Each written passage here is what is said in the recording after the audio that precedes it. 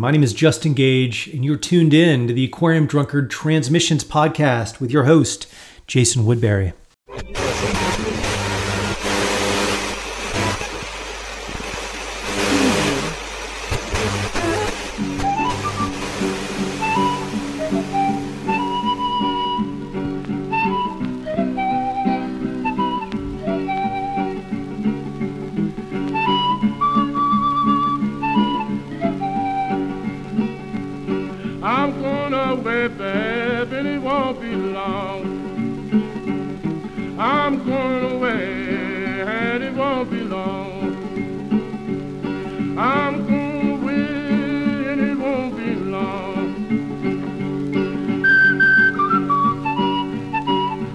Hey, welcome back. It is great to have you tuned into another episode of Transmissions. Our guest this week is Amanda Petrusic of The New Yorker.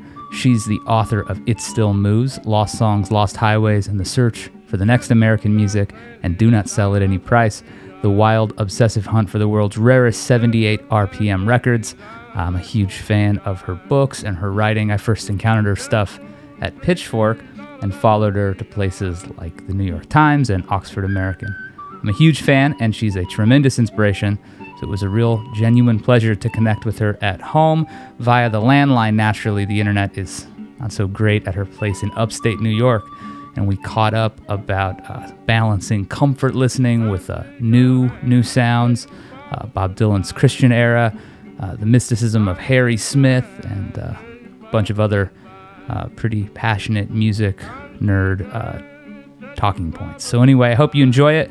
I appreciate how many of you have been reaching out lately to say hi on Twitter and let us know what you think of the show. Always feel free to drop us a line or a message.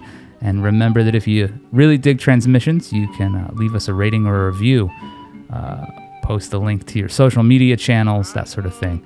And if you want to take your support a step further, check Aquarium Drunkard out on Patreon. I'm going by Middle Tennessee.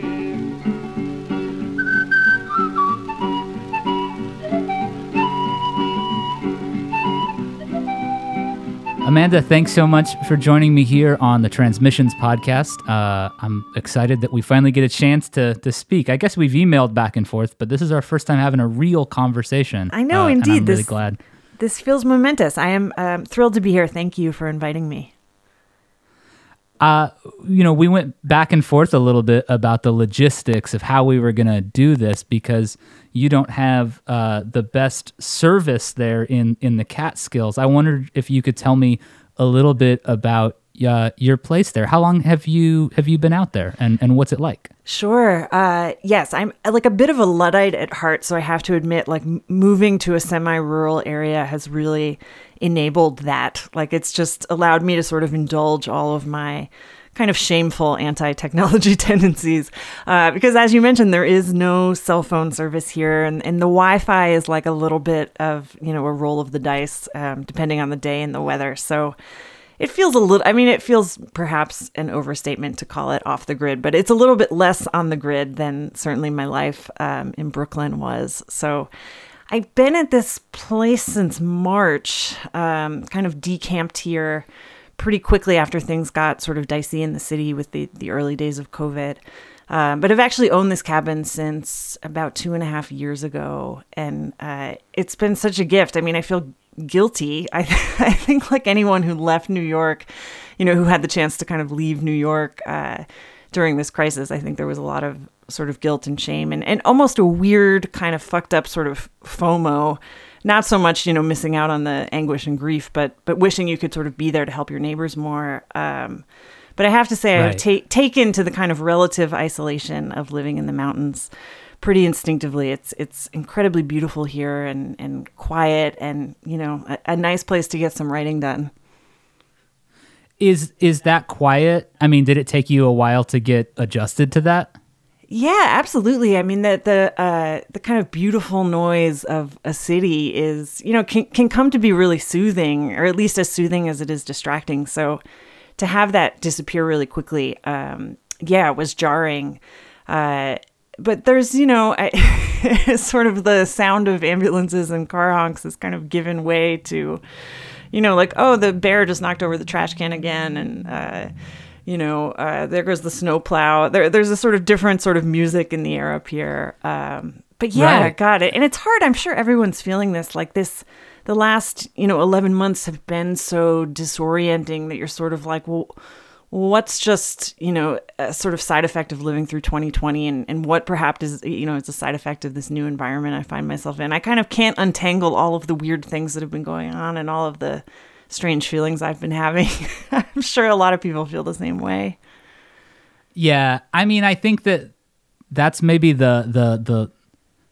I mean, we can all sort of point to the very easy to spot ways that the weirdness of the last year and then into this new year, we can all point to the weird ways that's affected us, I think. But I think that the one thing that everybody's having a hard time putting their finger on is exactly what you're talking about, this weird sense of like, wait, so what of this is the collective weirdness and what of it is my own weirdness, and is there any difference? I think that's been such a weird thing for people to untangle.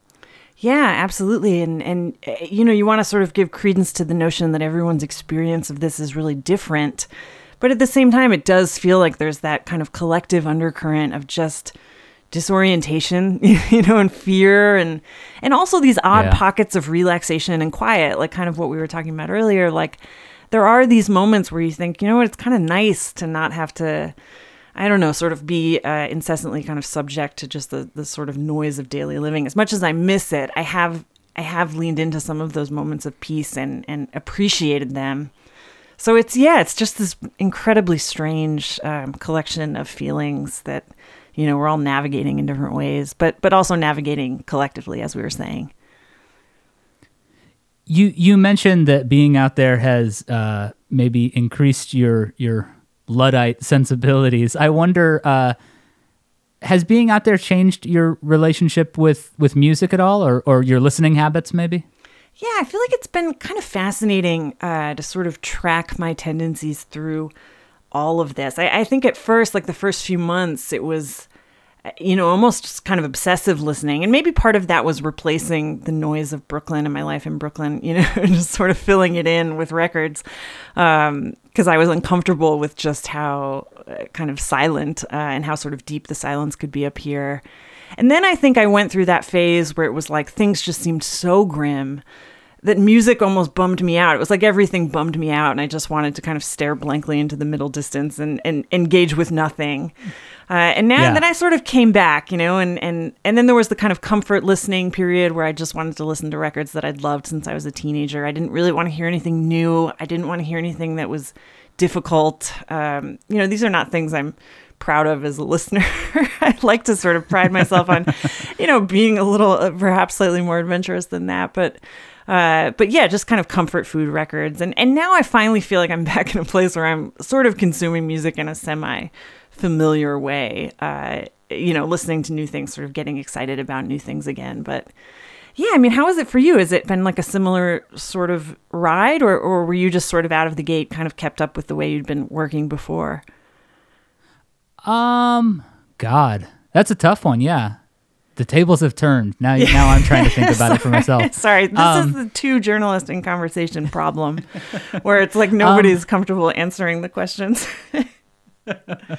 I think that it is similar for me. I definitely went through a thing where, like, kind of early on, I leaned into a lot of sounds that I was really drawn to. In terms of like comfort, like records that I grew up loving, records that really first sort of turned me on to music. And then, I already kind of listened to a lot of like new age and solo guitar stuff and stuff that could be sort of more tranquil and placid than other stuff. But as the year has gone on, and as I have found myself more angry and frustrated and sort of like when I started to pick up on the weird ways that I was disassociating from what was happening, I did find myself turning to more aggressive stuff. And weirdly enough, like for the last couple months, I've been interested in like really harsh electronic stuff and industrial stuff, areas that I had never really gone down, you know what I mean? Or not with any real intensity. So I do think that like I went through the thing where I also didn't want to be challenged so much, and now I feel like I'm back in the headspace of like the happy, soothing stuff that I had sort of been listening to isn't scratching the itch. It's not matching the emotional pitch of what I'm feeling right now. So I found myself thinking and listening to more, sort of abrasive stuff, which has been a weird thing. Yeah, I'm with you though. That stuff can, I mean, it hits in a sort of visceral way, and it's cathartic, and those are all the cliches that people kind of lob at, super aggressive music, but it's true. And I think when you're pissed off and you're feeling a little helpless and angry, I mean, that's me describing my experience. Yeah, I mean, it sounds really good. It's like something is sort of lined up in the right way, in terms of what you're feeling and sort of what you're hearing, and it's incredibly satisfying. So, yeah, I get that. Yeah. I'm glad to be back in that space where I'm sort of ready for that. Yeah, for sure. You in the intro to your great book, Do Not Sell at Any Price, you write in the intro that your primary mode of self-expression is music. And I'm going to quote you, say, "I was what I heard always." And that's such a beautiful line. And I wondered if you could tell me what were the first records that you really, really loved, either as, stuff you heard from your parents or your own stuff. What were some of those records for you? Well, first of all, thank you. That's really kind. For me, I think as a kid, it was like what I heard on the radio. So, it kind of started out a lot of like Cyndi Lauper and, Madonna and this sort of like mid to late 80s kind of pop music. But the first stuff I really got into, the first band I ever really loved thoroughly and deeply was REM. And from REM, I sort of quickly made my way toward The Clash, and then stayed in a sort of punk rock place for most of my adolescence. And those were the records I was really obsessed with. And records that I think both sought and found a sort of self-identity in. It was like, oh, okay, I can, even though I don't really consider myself a particularly punk rock person, I'm not perhaps, aspirationally rebellious. There was something kind of in the, the urgency and the rawness and the sort of honesty and the ugliness of some of those records that my teenage brain was just obsessed with, and I couldn't get enough. And I had a really great local record store, which unfortunately is no longer there, a place called Exile on Main Street, which was in Mount Kisco, New York. And it was like the kind of place you could just sort of walk in, and it was so well curated and I was lucky to have it, that kind of almost any record I picked up would be worth bringing home and memorizing and, spending my babysitting money on. But that was the stuff that for me, right away, I think it felt kind of dangerous and sort of tenuous and like the whole thing could kind of come apart at any minute. And I still find myself listening for those things, for, good or bad. That's kind of what I want. I want that little bit of danger, or that, sense of, I don't know what's going to happen next. And this thing is a little scary, and it, could explode in my face at any moment. I find myself still craving that as a listener. And I think that was something I developed, pretty young. I think when I was a teenager.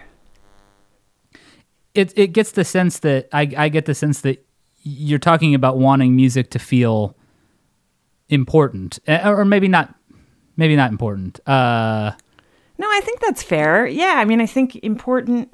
Yeah, like serious, which is maybe, serious, I don't know. Yeah. Maybe that's a even less precise word than important, but high stakes. I wanted it to feel high stakes, and I wanted it to feel just a little bit threatening, kind of threatening in the best way, in the way that, like falling in love feels threatening, right? And it feels high stakes. I think that was what I wanted, that kind of nervousness in my stomach where, I knew like this thing could change everything. Right. Absolutely. What was the first music that you found yourself compelled to write about? Oh God, that's a great question. My sort of kind of twin loves of my youth were books and records. And I think as soon as I sort of figured out, maybe the first time I got my hands on a copy of Rolling Stone, like the first time I sort of figured out you could do both at the same time, you could write sentences about music. It felt like a revelation. It felt like, well, I don't know if I will actually be able to do this, but I can't imagine wanting to do anything else. And God, for me, I mean, I was a film critic at my college newspaper, and I think that was where I sort of got the criticism bug, or kind of became really interested in journalism and reporting and, the entire field of criticism. Prior to that, I used to write a lot of, probably like many, angsty 20-year-olds, I used to write a lot of, really overwrought poetry and essays and short stories. And there was always music in there. I mean, in one way or another. Yeah. It was kind of very present in everything I wrote from an early age. I think that the first, God, I'm not positive about this, but I think that the first record review I ever wrote that was published was a review of Interpol's first record. I just graduated from college. I just moved to New York, and it was the sort of, halcyon days of that scene, kind of the Strokes, Interpol, yeah, that kind of Lower East Side, New York, sort of return to a certain kind of rock and roll. I think that was the first record I ever reviewed for publication, and it was for like a little like a kind of local website. God, I'm blanking on the name of it, which is embarrassing. It was not around for very long. I think I was maybe paid like $10 if I was paid anything. But that was kind of the beginning. And then from there, I got a job at Pitchfork back when Pitchfork was still a kind of different machine than it is now. And that was where I really came of age as a critic and had the chance to kind of explore my own taste and sort of explore how I wanted to express certain ideas on the page. I was such an avid reader of Pitchfork at that time, and there was, and I still am. I still read Pitchfork, but there was this sense for me that at that time, as a listener, that things were breaking open in new ways, and I don't know if that's objectively true or accurate. I don't know if that statement ever is objectively true and accurate, but it felt like that to me, that there was all of a sudden this thing, this website where you could go and you could find, Aquarium Drunkard was a similar thing for me, soon thereafter, but you could find things that you didn't know, or you could find things that were related to things you cared about, and spin off in all these different directions. What did writing for Pitchfork feel like in those days?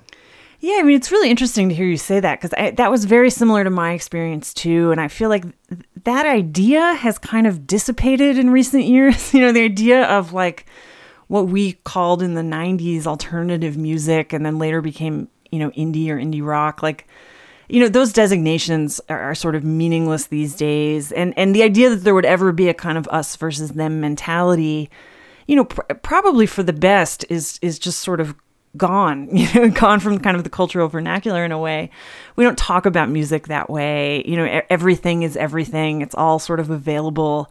This idea of a kind of cross-pollination between genres is so commonplace now as to be almost unremarkable. But back then you really kind of pledged allegiance to a thing, and for me, it was that the sort of punk and the indie and that kind of scene that really felt underrepresented and also outside of something. So to find a publication like Pitchfork or Aquarium Drunkard in those years, it really did feel like this sort of beam of light, in the darkness. And it was like, oh, these people are into what I'm into, and they're excited to talk about it, and it means a lot to them. And there's this sort of crazy energy to the fandom and to the criticism that was just, for me, it was like I couldn't get enough of it. I was so excited to find people that felt as strongly as I did about music and about the same music that I was into. And again, now that all seems kind of silly. Like it's much easier to find those communities. But back then, I think it was still a little tough. Or it was tough for me, at least. In those early days of Pitchfork, it was, I was very much kind of finding my voice as a critic. It was a little tricky, too, then. There were not a lot of women writing about music. I think for a long time, I was the only woman critic on staff at Pitchfork. So I think it was also figuring out, like, the way that I listen to music and the way that I want to write about it feels like a little bit different than the canon of, rock and roll writing. And how do I sort of navigate that? Do I have to write to sound more like Lester Bangs, or can I sort of be myself in this kind? I didn't really know. I was there weren't a ton of models for the kind of work that I wanted to do. And it took a lot of figuring out. And I was lucky in many ways that Pitchfork was actually an incredible place to do that. And it was also still small enough of a site in those years that I don't think I had like a kind of foreboding sense of an audience. I mean, people certainly read it, and we would hear from them, but this was like pre-Twitter. It was sort of before you had a kind of direct line to your readership. And I think in some ways being insulated from that was kind, to me, or at least sort of gave me a sense of freedom that, I don't even know that I necessarily feel now. So, that's a double-edged sword. I mean, because in some ways you're like, well, I don't feel accountable to anyone because I don't know who's reading this, but you're also not accountable to anyone. I mean, that can kind of be both a good thing and a bad thing, but yeah, I remember I would have to still tell people what Pitchfork was. I couldn't be like, oh, yeah, okay, I'm writing this thing for Pitchfork. I would have to say, I think we still called it Pitchfork Media back then even. Yeah. And it would have to be explained. Like, oh, it's this music reviews website. Yeah, and there was some freedom in that, I think, especially for a young writer. I sometimes think how if I would have actively considered people reading my work for the first, 10 years that I did it, I would have stopped writing it. You know what I mean? Oh like, because I don't, and I don't know what that means, and I don't know what I thought, that nobody was reading, because obviously some people were. But anyway, yeah, I know exactly what you're talking about, and I know that thing of, what struck me about your early reviews then and your writing now is that, you don't write about music the way maybe like a Lester Bangs would have, and you don't have that sort of traditional rock critic distance from your work. Even back then, like your early stuff, it always felt so personal, but not in a non-critical way. Did you get? Did your editors, sort of say to you at that time, like, hey, this is a strength you have, or was it something that you sort of started to pick up on more and more as you wrote, that you had a different angle of approaching the stuff, that I think is related more to that investigative approach that maybe like a Greil Marcus has, or something like that? Sure. Well, thank you. That's high praise and an intimidating comparison. But yeah, I think I did. One big thing for me that I struggled with early on is I feel like a lot of early rock criticism, it had a sort of antagonistic relationship with the reader. And I think sometimes that was really fun and funny. And even as a reader, I sometimes enjoyed a critic being like, you moron, this is this is not what you think it is. I kind of liked that, but it also didn't come instinctively to me as a writer. And I think figuring out a way to have a perhaps and I don't want to use gendered language for this, although I'm going to anyway, to have a sort of softer and I think perhaps slightly more kind of intuitive or emotional response to music, and to sort of let that guide, the way that I wrote about a record, and also to kind of let that guide how I spoke to this sort of phantom reader that may or may not have existed for me. I didn't feel comfortable sort of kind of taking the omniscient, sort of all-powerful critical voice and saying, like, this is what this is, and, if you don't get this, then you don't deserve to, buy records, which I think was present in so much kind of early rock criticism. It just didn't feel right, it was like wearing someone else's clothes. And so I think I had to figure out a way to kind of write in a way that felt true and honest to me and my relationship to music, and that also could kind of exist in the marketplace, and, people would read it, and maybe I would even get paid to publish it. So there was always kind of a balance there. And then I think my interest just sort of expanded. I don't know that I've ever been a really strong technical critic in terms of, kind of really getting in there and sort of IDing like the effects pedal or, the serial number or, whatever, this sort of arcane kind of trivia that does populate a lot of music writing. That stuff didn't interest me as much as these sort of bigger kind of contextual things, and sort of how can I tie this music to the place where it came from? How can I sort of tie this music to its particular cultural moment? How can I maybe sort of draw some bigger, broader conclusions that are, a little less granular? And that kind of writing isn't for everyone, and I know there are a lot of readers who would really prefer a kind of, like digging into the sort of note by note, a kind of more sort of technical breaking down of sort of how a record came together and how it sounds. I will, do that stuff sometimes, but it wasn't really the approach that I wanted to take. And I was hoping to get this sort of more expansive way of, looking at records and sort of what they mean and what they mean to the people who listen to them. Your first book was a 33 and a third book about Nick Drake's Pink Moon. That came out in, now I'm spacing. Was that 2000? I think it's 2008, maybe 2009. Sorry, it's like what is time anymore? I don't know. Yeah, I don't know. I was gonna say, that feels like 25 years ago for sure. Yes, 30 years ago. Yeah, I think it was like 1975. Yeah. Were there other records at that time? Like, did you have like a top 10 list? Like, if I was gonna write a 33 and a third, it's gonna be about Pink Moon or insert X record. Did you have some others that were high contenders? Oh, it's a great question. I'm sure at the time I did. I feel like every working critic in that moment had their like 33 and a third dream list. And now that we're so much, I think my book was maybe the 50th in the series or the 51st. And now we're, many, many, many more volumes in. The sort of pool of available records that have not yet been written about is getting smaller every year. But I'm sure I did. I know with Pink Moon, I think the reason that record interests me sort of ties into your last question, which was I thought, all right, this record itself is, incredibly beautiful and moving and sad and also sort of ecstatic in its way. And I was interested in what it was doing musically and kind of the kind of songwriter he was. But it had also had this posthumous life that I found really fascinating from a more sort of cultural critic kind of standpoint of, how did this record get rediscovered and sort of what did it mean and why wasn't it successful during Drake's life, and kind of why did it hit when it did and now it has endured for, many, many decades.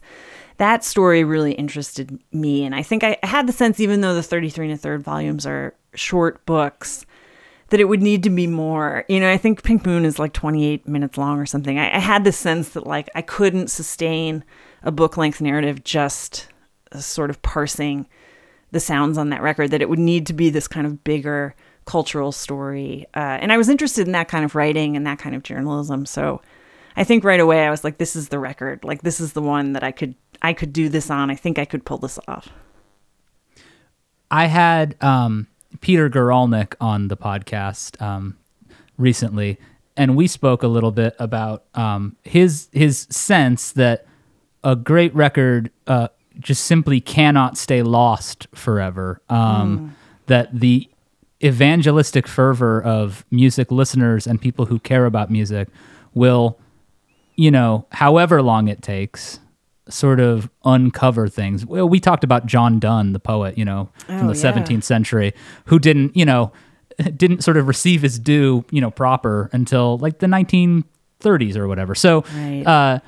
So that sense of like a long afterlife, do you think that there is sort of a sense of inevitability to that stuff being rediscovered? I find that to be a very hopeful thought.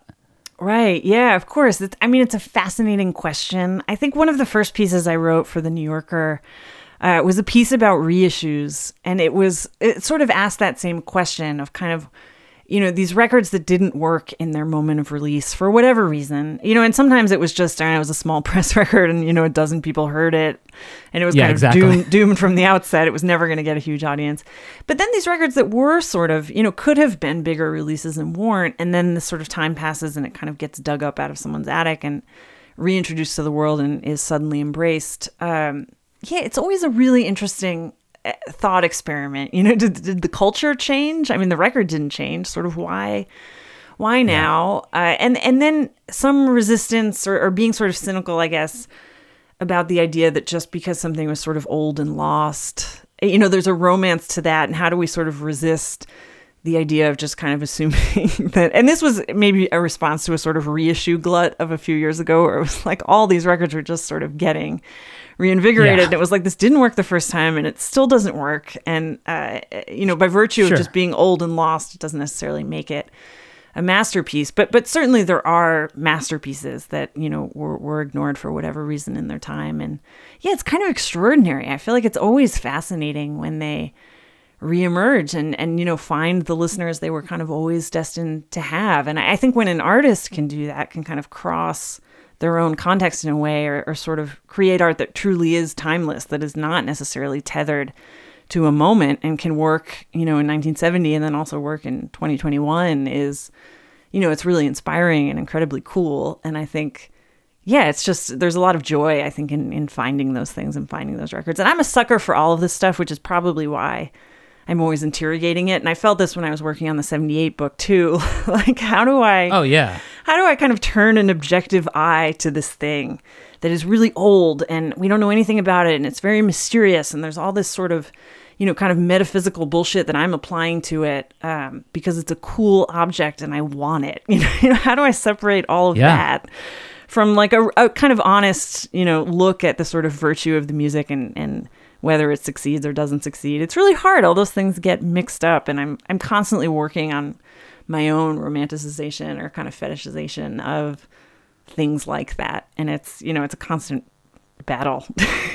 Maybe you have a similar reaction to that stuff. Oh my God. Yeah. I mean, of course, like that's, you're talking about the story of my life for the most part. And that's, you know,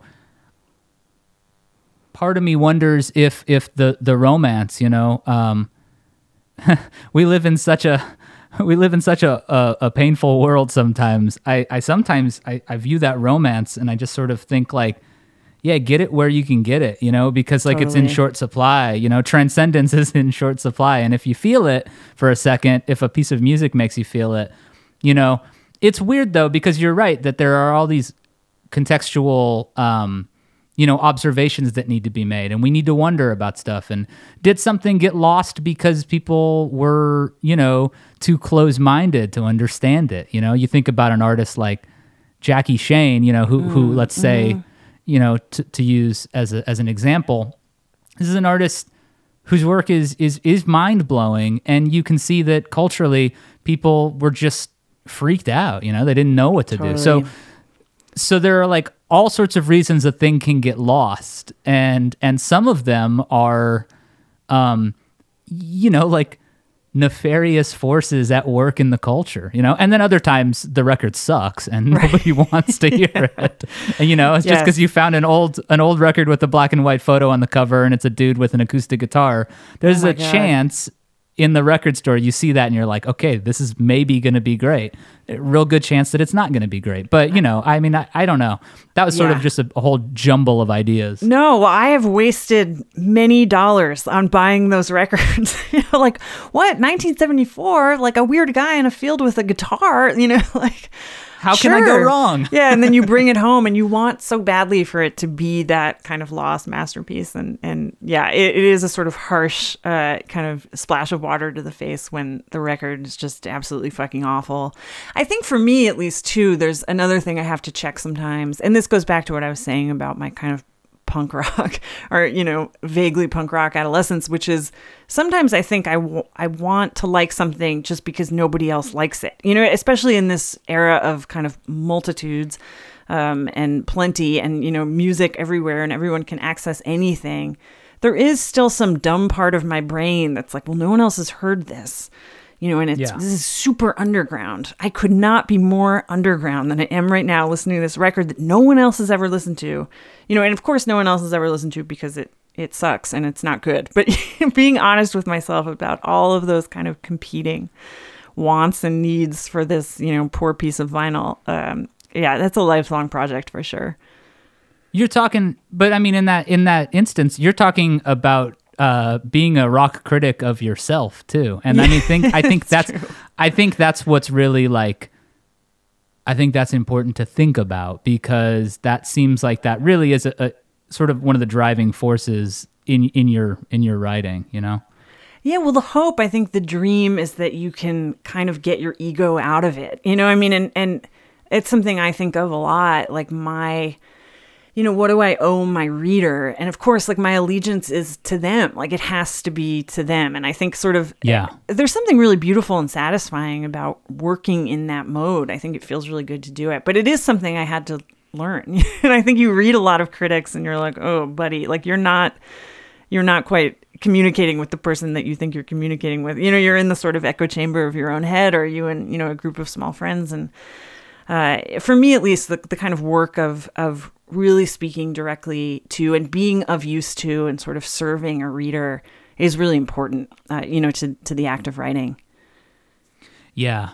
Yeah. I think about a record that when you said, this is a record that nobody else likes, so I'm going to champion it or whatever, I think about how many conversations I've had with people about Lou Reed and Metallica's Lulu, and how it's become, for me, almost a white whale of like navigating my own bullshit, and, interest in the themes and ideas of both Lou Reed and Metallica's discography. Totally. And it's a record where I guess what the reason I bring this up is to say that like when I try to talk about that record, I end up inevitably talking about things that I bring to the record, like, listen, you can tell they're straining for the golden chord here. They're straining to reach it and they fail to reach it. And that makes it all the more beautiful. And I'm just, the whole time I'm talking about myself, you know what I mean? Like I'm talking about like my ideas of like, I can almost touch it, but I can't put my finger on what it is, And so I don't know. And then I find myself saying like, well, yeah, and that's a good conversation to have around a record, because what else is going to open up the ability for us to have these weird conversations about our insides and our deepest hopes and dreams, like, of Absolutely. course, that's what we're going to talk about. Totally. And I think if you can find a way, and you do this kind of handily and beautifully, like find a way to sort of make that transparent in the writing, like this is something I hear in this record and this really moves me because, to sort of own it and not slip into that omniscient voice of like, I'm going to sort of explain this to you and tell you why you should like it. And I am right. It's a different conversation to sort of say like, look, these are the things that sort of go on inside of me, and this is why this record works on them in an interesting way. And maybe it will do the same for you and maybe it won't, but here's sort of what I'm hearing in this and why it's compelling. I find that writing really comforting and warm, and I sort of want to be engaged in a conversation with that kind of critic. I respond to that. I think it's, and maybe you disagree, but I feel like it's relatively new in the kind of history and canon of music criticism. This sort of transparency about like, well, I'm just a person and I bring a lot of shit to this listening experience, and I'm going to, make all of that really clear instead of pretending that I know more than you. Yeah, no, I mean, I think so. I think that you're right, that it's a more sort of new thing, and that it's like maybe a slightly more vulnerable and open, approach to this, because I mean, the only reason I ever wanted to write about music was because I felt like there was like my relationship with it so thoroughly and completely overtook me that like maybe it's like that for other people as well. You know what I mean? And absolutely, yeah. And I think that's a cool thing for a person to sort of to focus on, and I think it's a fairly safe assumption because, we're wired more similarly than we might know sometimes, and I think that at the risk of like, I don't want to say like, that I don't care very much about the idea of the universal as defined by any one person, but then I do sort of love the idea of the universal as this sort of undefined thing that we can enter into, and that when someone's talking about something as personal as a piece of music, which sure, there's lots of records where the person singing on the microphone doesn't have a personal investment in what's happening. Mm-hmm. But I think that there's probably more where they do, you know? And I don't know. I find that such a wonderful and exciting thing to untangle. And it feels like something that you'll never run out of that. You know what I mean? And I sometimes hear people say, like, how do you find new music? And I don't like to be snooty about it, but there's this part of me that goes like, how do you not find new music? It's everywhere. It's like there's never been more of it, and it's right there, and all you have to do is reach out and grab it. But at the same time, that's paralyzing. And I think that I wonder if in your work as at the New Yorker, do you feel like that is part of the service that you're sort of offering the reader or the, you know, who you're trying to be loyal to?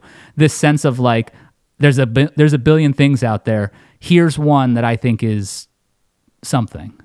Of course. And I think there is resistance, or I have felt resistance certainly within myself, into the idea of the critic as gatekeeper. But I think it is a huge part of the job. And especially at a place like the New Yorker, you are sort of acting as a filter. You know, there's, like you said, kind of untold amounts of music out there. And I am this person that will sort of stand between, you know, Spotify and you and kind of tell you what perhaps I think is worth your time. And, you know, there's I think a lot of pressure to that position, but a real thrill to it too. And I think anyone who loves music, and I'm sure you feel the same way, like there's nothing better than being like, dude, you have to hear this record. It's going to blow your mind. Like your brains are going to melt out your nose. You know, like it's so fun to kind of introduce people to things that you think are really good and are sort of worth serious consideration. And, you know, it was interesting kind of going in my career from, and this was not a direct move, but starting at Pitchfork and ending up at the New Yorker.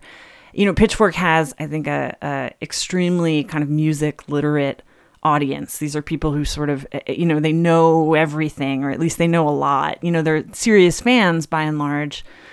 Whereas at the New Yorker, you know, it's not a music magazine, and a lot of people read and subscribe to the New Yorker for other things that appear in its pages. So, it always felt to me like that the challenge of that position was to sort of talk to people in a legible, kind of welcoming way about worlds that they may not be familiar with and about worlds that they may not be invested in yet. Yeah. You know, there's this sort of opportunity to say like, okay, you own, you know, maybe 11 CDs that you bought in 2000. And now, you know, for whatever reason, you're reading my column and here's this thing that I think is really rad that you should check out. And it's, you know, and to sort of write about it in a way that is sophisticated, one hopes, and serious criticism, but also accessible to people who maybe are not kind of speaking that lingo or the shorthand that I felt comfortable using at Pitchfork and you know, would just sort of not fly at a place like the New Yorker. And I don't mean to suggest that all New Yorker readers are dopey about music. That's absolutely not true. But, you know, but it is just a broader and sort of more kind of diverse in interest audience, which has been exciting and also intimidating. Well, yeah, I mean, because it sounds like it's a challenge, but it's a cool kind of challenge, in that it requires you to once again dig even deeper and tell a story, a human story, you know, over a set of genre qualifiers or whatever. Which isn't to say that that's what, you know, the average Pitchfork reader wants, but there's a good chance that they might get something out of even that kind of writing versus. For sure. You know, what you got to do there. It's kind of a formal challenge too sometimes. Like, you know, when I was writing for Pitchfork, I could name drop, you know, a producer like Timbaland, and it just didn't require any contextualization. And at the New Yorker, I will have to find a more like a, you know, highly efficient and kind of evocative way to describe that dude and what he does in like 3 words in the middle of a sentence about something else, you know? And that for me has been fun. You always go with like Chris Cornell producer, right? Yeah. When you're talking about Timbaland? Of course. I don't really know what else he's done. R.I.P. Yeah, seriously. Yeah, I mean, very seriously. I think, you know, one of the people that you touch on in your book, Do Not Sell at Any Price, you talk about Harry Smith, and I wanted to riff on him for a little bit. You wrote an amazing piece for the New Yorker as well, inventing the tradition. And, you know, Harry Smith, this record collector and occultist, basically, who in the 50s, he put together the Anthology of American Folk Music, which kickstarted this whole countercultural movement. And you write very movingly, I think, about his mystical impulses and the way he almost treated curation as something like a personal religion, or a sacrament or something like that. Do you think that Smith's high weirdness is sort of essential to his appeal and to his work? It's a great question. And again, it's sort of, as you were talking, I was like, yeah, I blame Smith for some of my tendencies to kind of mysticize the listening experience, or certainly to mysticize the sort of rare object and imbue it with all these kind of otherworldly characteristics. I know that is something I learned from him. And I think as dangerous as it is, it's also quite beautiful. And I think there's something in the way that he thought about music as this almost sort of religious, kind of transfiguring experience that feels really true to my experience as a listener. And it felt good to sort of see someone kind of identify it that way, that, this is intense and it's, I don't know, it's hard to put into words, and it's sort of visceral and it can be kind of intoxicating. And, Smith clearly felt that way about his records. And he was also obsessed with this idea of, as you were saying, serialization and kind of the power in putting one thing next to another thing and really forcing yourself to kind of reckon with, the interconnectedness of these songs and these ideas. And it sort of ties back into what you were talking about earlier about, the kind of things that connect us and the sort of intensity and the beauty of the human experience. And of course, we're all incredibly distinct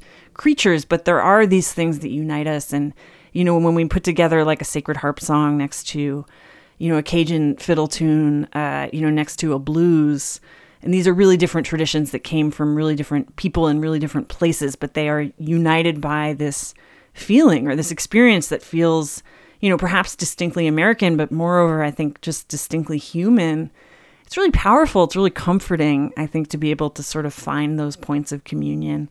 And so I've always found Smith to be an incredibly inspiring figure in that way. And in the kind of how seriously he took the idea of curation and the idea of, taste almost. I mean, we were talking a little bit about the kind of ickiness of thinking of oneself as a gatekeeper. But I think, Smith did think of himself that way. Like, I'm going to listen to, thousands of hours of music and I'm going to find the best and I'm going to give it to you. And I'm going to sort of present it in this way that kind of does justice to how magical it is. I do think that was a gift and a kind of a generous act, even though Smith, by many accounts, was, sort of an asshole and a difficult guy. I think that was a really beautiful gesture. And I think that set remains an incredibly kind of gorgeous and transporting document. Well, I mean, you mentioned the word transporting, and I think about that too. On a personal level, music can very easily function something like time travel.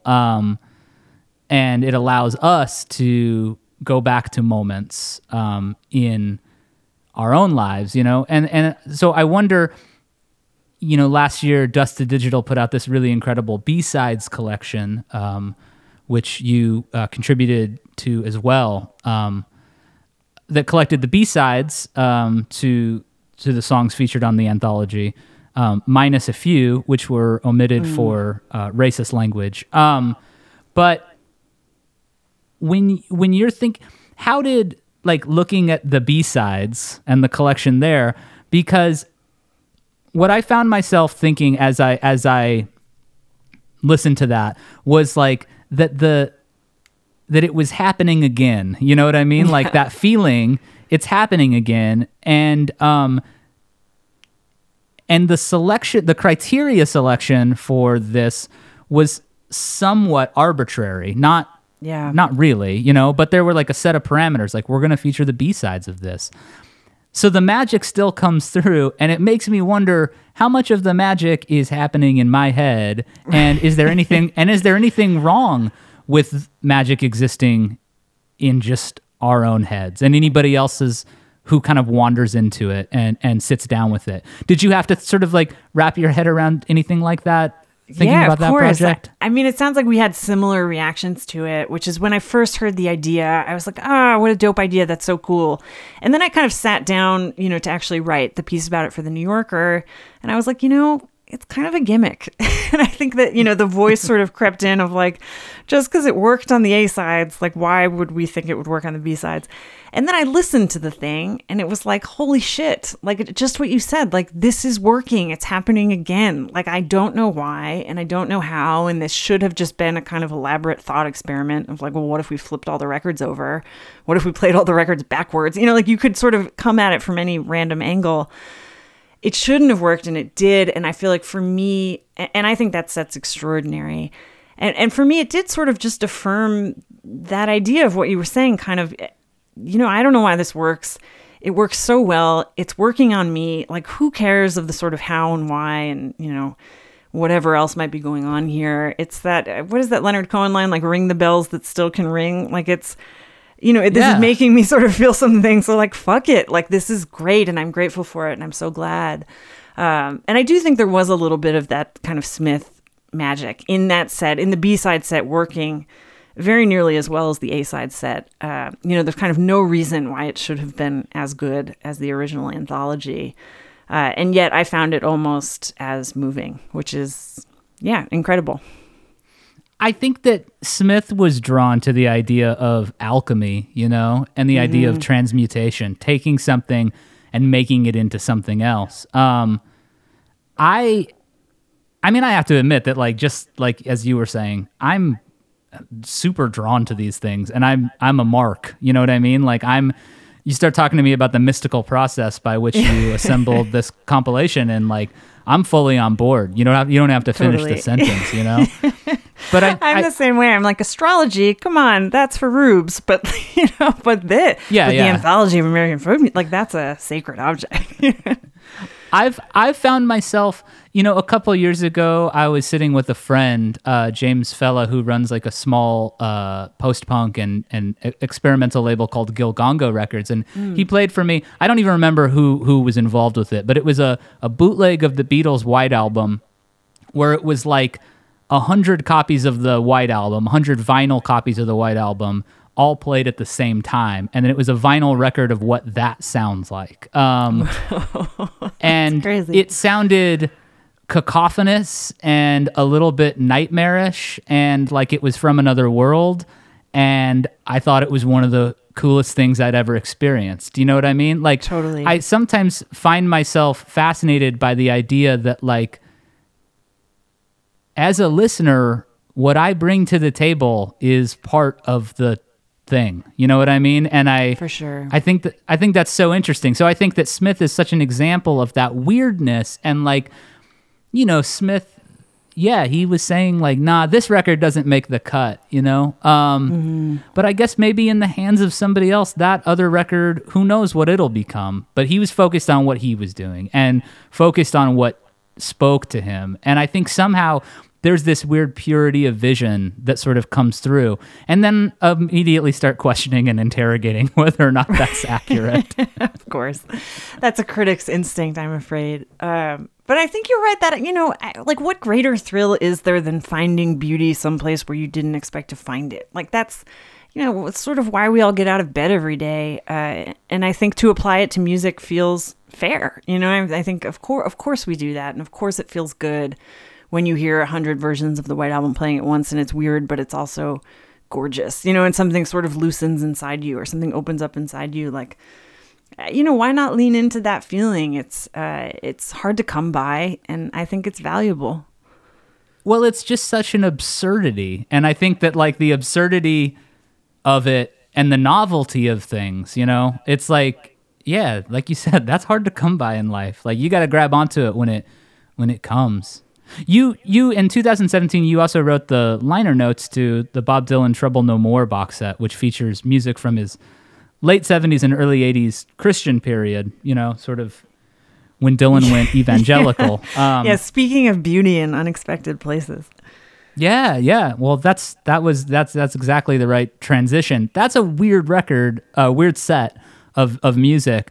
I love it though, and I found it. I think it's maybe my favorite of the bootleg series, because it's just so intense and it's so fervent. And obviously, you hear that in all of Dylan's work. But I wonder, you having specifically sort of immersed yourself in the Christian period of Dylan, do you hear any of that sort of mysticism or fervor at work in Rough and Rowdy Ways, which you included in your top 10 list of last year? That's such a good question. Yes, I do. I mean, I think there is, and for Dylan, like a particular kind of Americana, I think is a particular kind of gospel for him, and he's always sort of looking to history and looking to kind of particular events. I think for parables and for lessons and for proverbs, almost sort of ways in which he can kind of live his life. And I think his sort of genuine curiosity about those moments and his kind of devotion to them is really moving and really interesting when it sort of emerges in the work. I mean, and one of the things that interested me about the Christian period in particular, and why it was such an honor and also so daunting to write the notes to that set, is, we think of Dylan as the kind of consummate sort of raconteur, and he's a bit of a trickster, and you don't quite know if you can trust him, and it's, you get this sense that he regards his audience with a bit of skepticism. Maybe that's a generous way to put it, but I think in that Christian period, they called him Judas, so I mean, he's not far off, Right? Yeah, he didn't maybe make that up. In that Christian period, I think we are seeing a guy, like, to me, that's the most human Dylan, and I think it's the most vulnerable Dylan, and he's up there and he's preaching in a way. And I know there are critics and listeners and fans and Dylanologists who would, probably argue that was just a different kind of pose and it was sort of a different kind of bullshit. But for me, I really think in that moment he believed, and I think the kind of burden of belief or the burden of faith, or maybe the privilege of faith, sort of depending on how you think about it, is sharing it, sort of sharing the good word. And you could see him, at least I could see and hear him doing that work. And it was, people didn't like it and he did it anyway. And he had to, he seemed to be sort of driven in those moments by some other mission that was not entirely visible to us. And to me, that felt really human. It was sort of, here's this guy kind of doing this thing that I don't think is calculated, that I think is compulsory. And I found that, I don't know, it just made him feel more real to me in an interesting way. And I feel like he sort of continued that tradition recently. And like the new records, I mean, they're really funny and they're, I think lyrically they can be like a bit obtuse sometimes. I think all of that is like, it just makes him feel more real to me than some of the stuff that he's perhaps a bit better known for. And I think, again, for Dylan, I think that a certain kind of Americana is gospel. And I think the new record especially, it's so prevalent on there. It's so important to him. And, and again, he's kind of spreading the word. He wants people to know. I feel like that's a factor of his radio show. Last year he did a special whiskey theme time radio hour. And I spent so much time listening to it, so much, and just over and over again, just to hear him talk about these songs and to hear him laugh and seem like he was in this like bizarrely riffy, irreverent mode, like I heard something in his voice, both on the last record and that radio special, that I think you hear it in the last couple of records where he's singing standards and stuff. But I think that on Rough and Rowdy Ways, you hear him delighting in his own, I don't know, his spirit. I feel like he's delighting in being alive, in such a weird way. And then for the the record to end with, Murder Most Foul, I mean, which is probably in my top 5 Dylan songs now, Totally.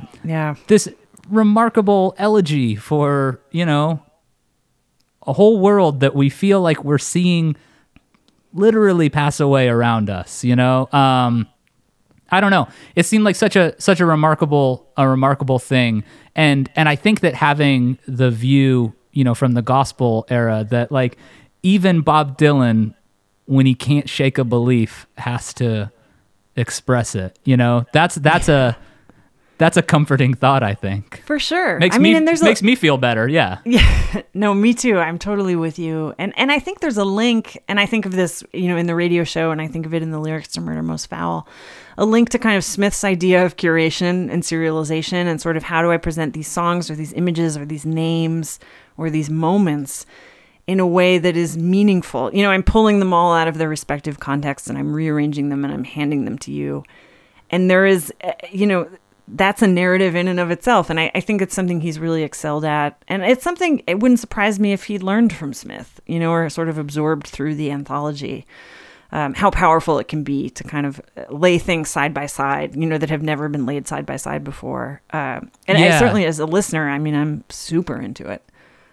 No, that's exactly right. And I think it made me think of like, you know, like that inevitable part when you're reading a Greil Marcus thing where it's like, now here is 34 songs in a row. You know what I mean? Just like song titles or whatever. And it's like, what is this? Is this something? And it becomes something. I don't know. I think that there is something mystical to it. No matter how often as a critic I'm tempted to talk myself out of that, I think that ultimately I think I'm more satisfied leaning into it, you know? And it seems like maybe at least part of the time that's the way you feel as well. Absolutely. I mean, and you know, Greil Marcus is an interesting example. Peter Guralnick does this really well too, I think, where it's like sometimes the writing about the thing to me is more interesting than the song, you know, and that's not uncommon with those two writers. It's actually not uncommon for me with many of the writers I love. You know, I find the way that they kind of talk about and position a cultural object to be more fascinating and arguably more beautiful than the song itself. I mean, sometimes it works the other way and it's an incredible song and no one can ever quite capture how incredible it is in language and it's silly to even try. But I think the opposite can be true too. And I think those are two writers who do that for me a lot, where I'll read a chapter about a song and then I'll listen to the song and I'll be like, yeah, cool song. But like, I want to read those, you know, I want to read those paragraphs again. And maybe this is a music critic, you know, kind of inside baseball sort of experience, but that happens to me a lot and I'm so glad that it does. Yeah. Well, Amanda, I got probably let you go, but I can't tell you how much I've enjoyed speaking with you, and I feel very confident that given 4 or 5 more hours, we could just keep going, and I hope that someday that does get to happen. I would really enjoy that. Well, likewise, this has been such a treat, and I am shocked that I have been forming semi-complete sentences after months of being in the mountains, but you made it easy. And yes, I wish we were on bar stools somewhere and could, you know, keep this going through our, 13th beer, but that will happen soon enough, I'm sure. Yeah, well, I certainly hope so. And until it does, thanks so much for joining us here on Transmissions, and hopefully we'll get to speak soon. Great. Thank you so much. Perfectly executed, skillfully done. Wolfman, oh wolfman, oh wolfman, howl. Rub-a-dub-dub, it's a murder most foul.